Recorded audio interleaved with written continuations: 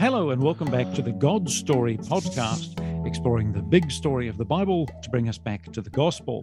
I'm Brent Siddle and I'm joined once again by Redo, the Reverend Ian Reid of King's Grace Presbyterian Church in Palmerston North, New Zealand. Ian, hi. How are you, Brent? I'm very well, thank you. Well, we've been exploring how God's story encompasses the myths and the stories of the classical world of Greece and Rome with Lewis Markos. And we heard last time from David Downing how C.S. Lewis used story to spread the gospel. I like this idea of using story to put across the gospel in imaginative ways. How do you feel about it, Redo? I love it. There's something about stories, isn't there, that captures our hearts and our imaginations. And Lewis just was able to do it in such a beautiful way where it felt like he was just telling a story and he wasn't telling us the gospel. But he somehow, I don't know if it sneaks in, if it's the right word, but he's able to capture our hearts and show us the bigger story that's going on in terms of God's story in some of his stories. Well, today we're continuing with God's story, and we're back in the letter to the epistle to the Hebrews. And so far, Ian, we've seen that Jesus is greater than the angels and that he created the universe and sustains all things. And we've also seen that he's greater than Moses. But why is the author of Hebrews trying to convince us that Jesus is better, Redo? Well, I think it's because of who it's written to. And it's written to a group of Jewish people who are kind of struggling with how do we apply and how do we understand who Jesus is? How do we live this out, this new gospel that we're hearing? How do we understand it rightly? But most importantly, how do we relate it back to the Old Testament, and how does that kind of work our way in our faith and our life in terms of obeying the law, understanding should we still be obedient to what Moses said, and how about the angels that gave the law, and all these types of things. They've got all of these questions, and I think they're trying to work them out together. And obviously, one of the major issues is that we can't have Jesus and something else. No, we can't, can we? And this is something that just keeps popping up in the book, is that if you have Jesus plus something else, you end up with nothing at all. And it's just one of the big tragedies often that keeps cropping up in the church, is that we try and add something on to our faith. And obviously it was right there at the beginning of the early church, and this is being dealt with early on. Well, we ended chapter 3 with a warning, Redo, and this continues into chapter 4 with the theme of rest. Shall I read it? Therefore, while the promise of entering his rest... Please do that. Yeah, I'm doing. Therefore, while the promise of entering his rest still stands, let us fear lest any of you should seem to have failed to reach it.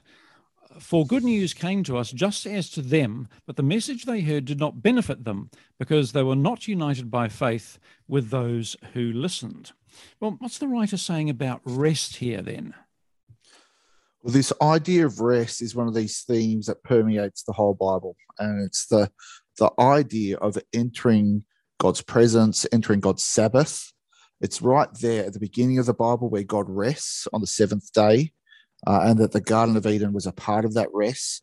But the big thing that's being referred to here is entering into God's promised land, that there was a group of people standing right on the edge of that promised land, which is God's rest, and they stood there, they peered in, but they weren't allowed to enter. Why is rest or Sabbath so important in the Bible, do you think? Well, I think it's about understanding what we are created for. And so I think what we see in the Bible is that when we enter that rest with God, this is what we're created for. We are created for relationship with him. We're created to be in peace, at peace with him. And so it's bigger than just kind of not doing anything. It's not that, but it's actually everything in harmony together. Our relationship with God, our relationship with each other, and just our relationship with the world, and everything just kind of fitting together, and everything resting in the way that it should be. How does the idea of rest go back to creation week and then to Eden? So we've got this idea that God works right at the beginning, and he's working and creating.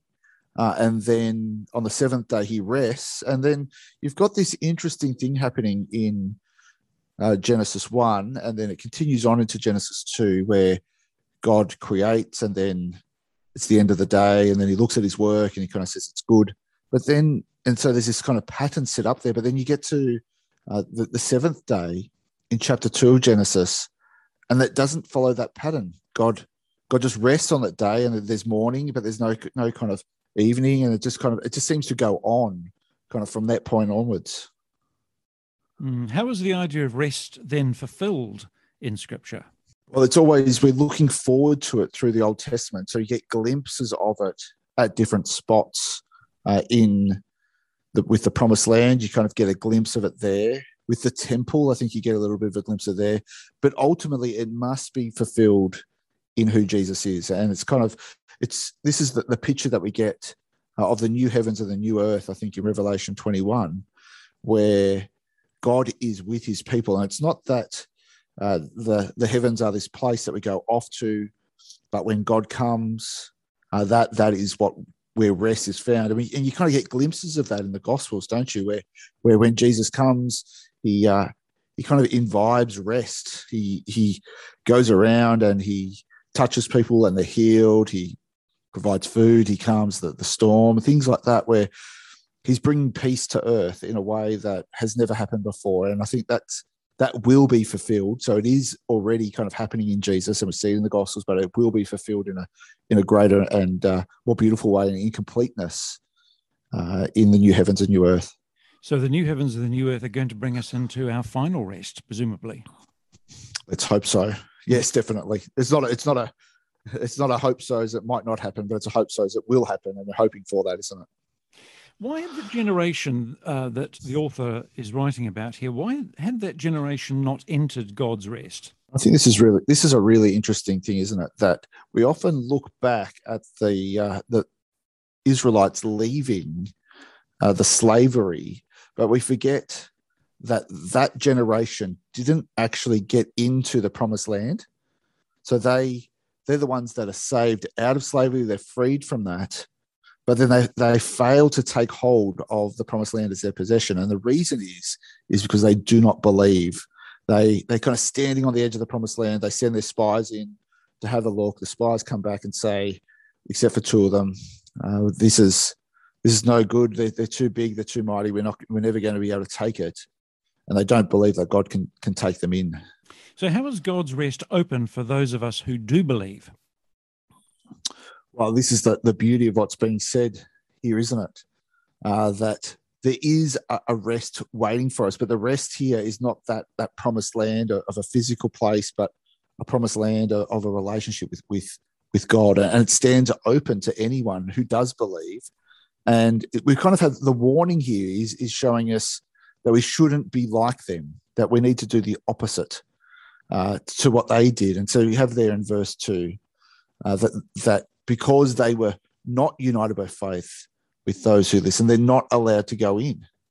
And so you have here anyone who can enter, verse 3, for we who have believed enter that rest, as he had said, as I swore my wrath, they shall not enter my rest, although his works were finished from the foundation of the world.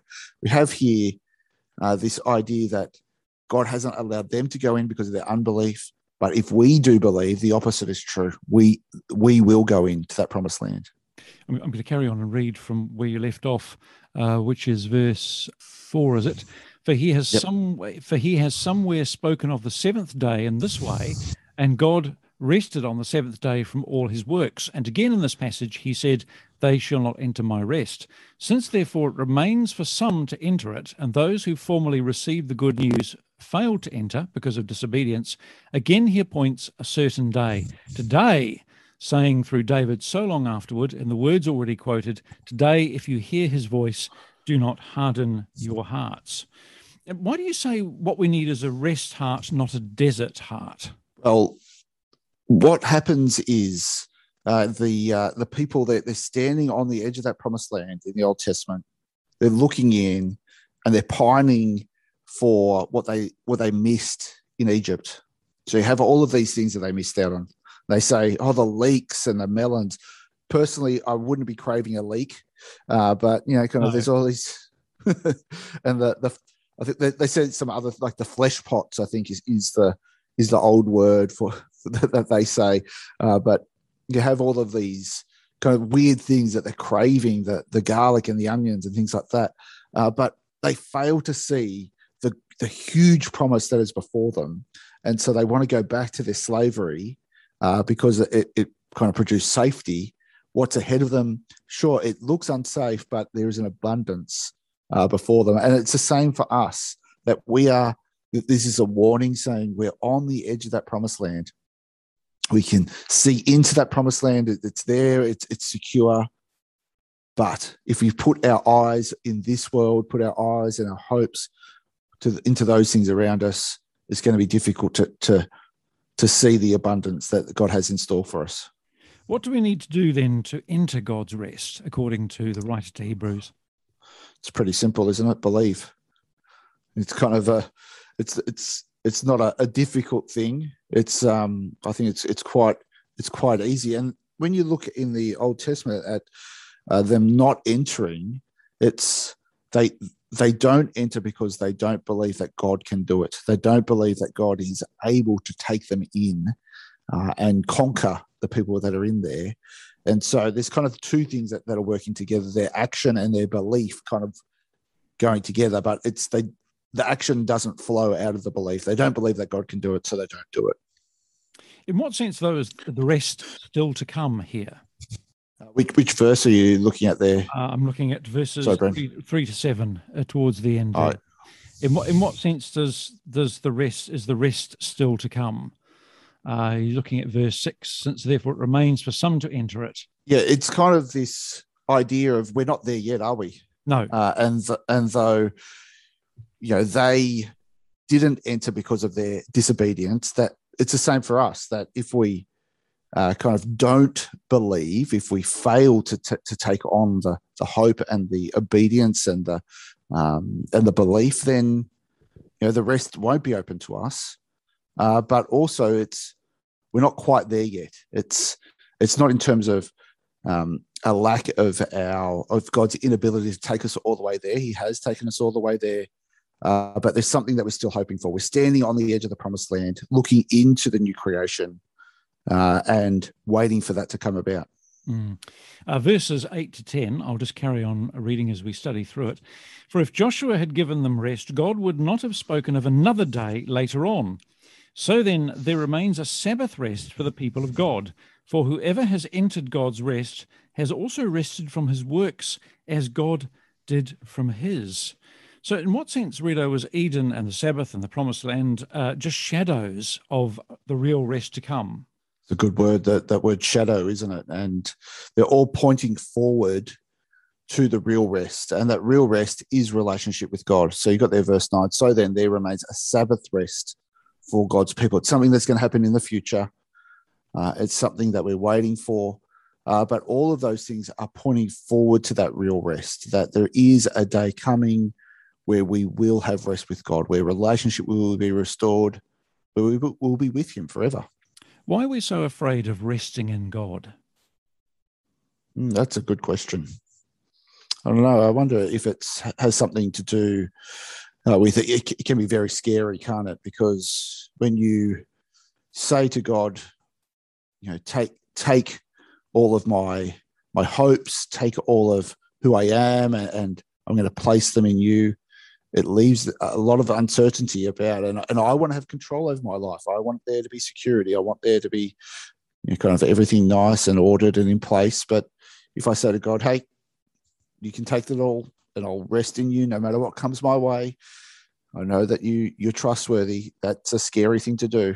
We get mention of Joshua there in verse 8. Why is Jesus the real Joshua?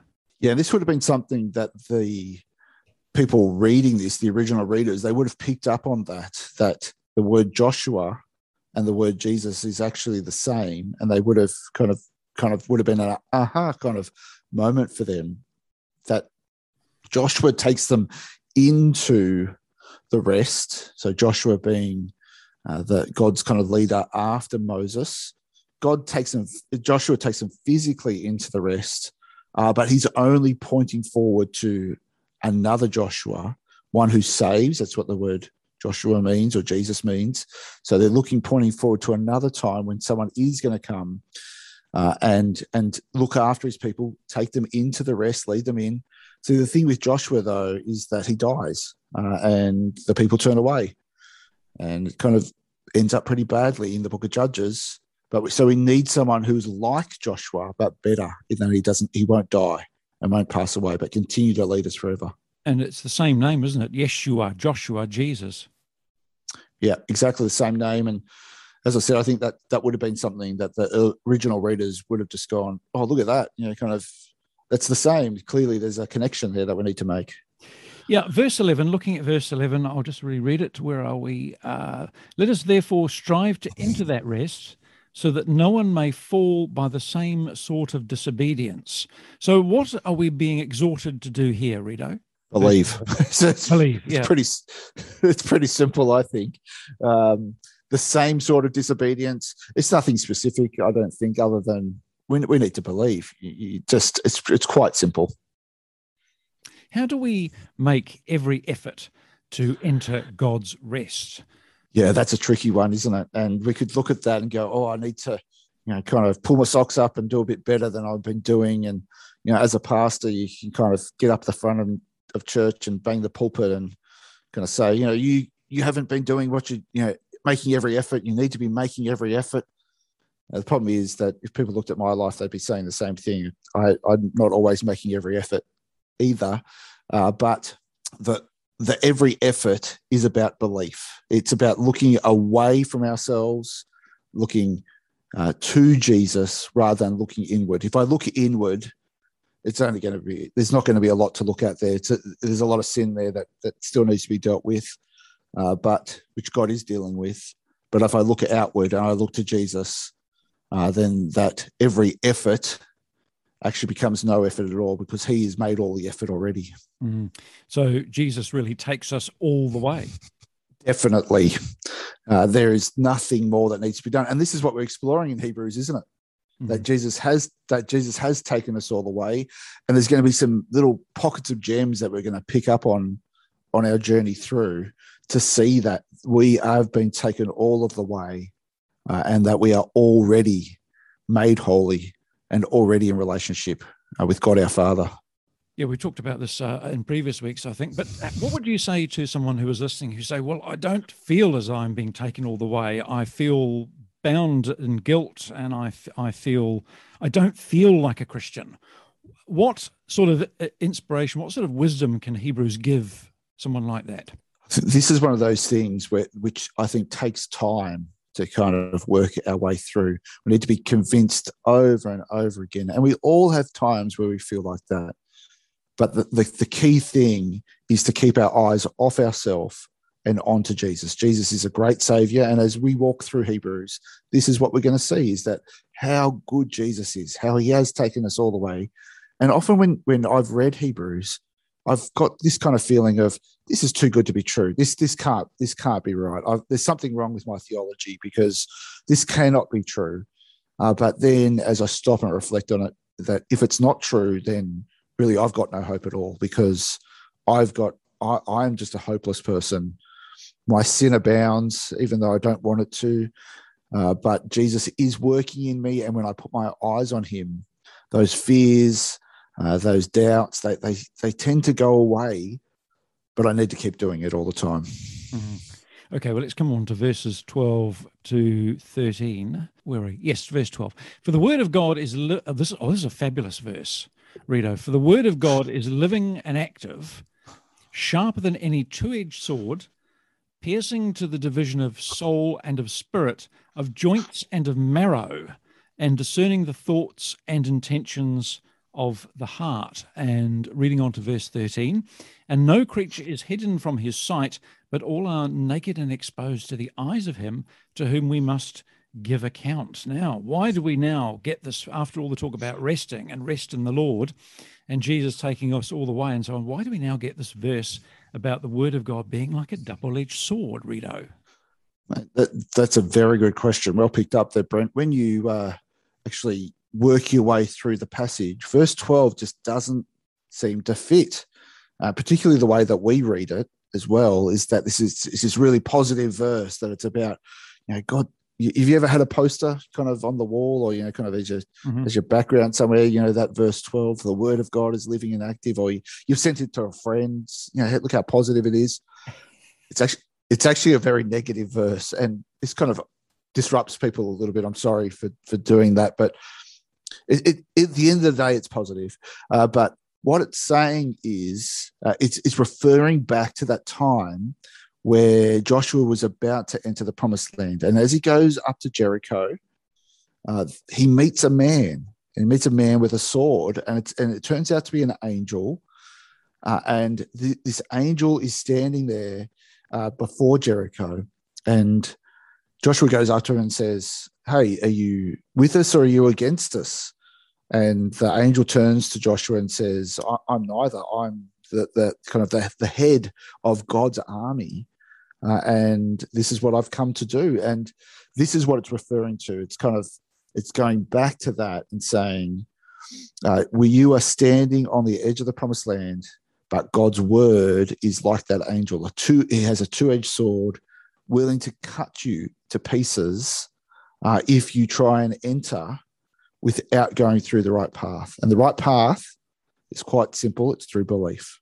How does that, the angel of the Lord, how does that sword image take us back to the cherubim with the flaming sword that guarded Eden back in Genesis? Yeah, that you've got that picture, that kind of the whole way through Scripture, of an angel with a sword guarding God's rest. And that's what's being picked up here. So you've got it right at the beginning of Adam, with Adam and Eve, as they kicked out of the garden. What do you have guarding Eden is cherubim with swords. When we get to later on with the temple and the curtain, what's guarding the Holy of Holies? Little pictures of angels with swords. Cherubim. Cherubim with swords. And here again, what you have on the edge of the promised land, you have this cherubim, you have this angel standing there with a sword saying, "Hey, I'm protecting God's rest. I'm protecting God's place." How does God's word then penetrate us? That's a good question. And it says that there's living and active as well, isn't it? And I think it has to be about truth, doesn't it? That it pierces right through us. And because it is about truth, it is able to, it says there, discern the thoughts and intentions of the heart. It's not just words that we might say which kind of have meaning, or we might miscommunicate to each other. God's word doesn't do that. It cuts right to the truth and cuts right to the heart of what we're thinking, of who we are, and even about our relationship with him as well. Can the word of God divide churches, Rito? Well, that's a good question. I guess it depends on if you're a real church or not. I guess maybe that if there's probably different ways of thinking about that. One would be if churches are holding up God's word and trying to live by it, and then you've got other people within the church who don't believe it's God's word, then of course it's going to cause division. That some are going to hold to the truth and others aren't. Then you possibly do have some disagreements in churches over God's word, even though people are trying to hold to the same truth. But yeah, it can happen. But often what happens is that kind of the truth wins out at the end of the day. It may be small when that does happen, but God's word tends to last on. When you look at denominations and Christian organizations that have kind of thought, particularly with God's word, let's push it to the side a little bit. Let's not have it at the center. They end up dying out over time. And, kind of the truth ends up winning out in the day.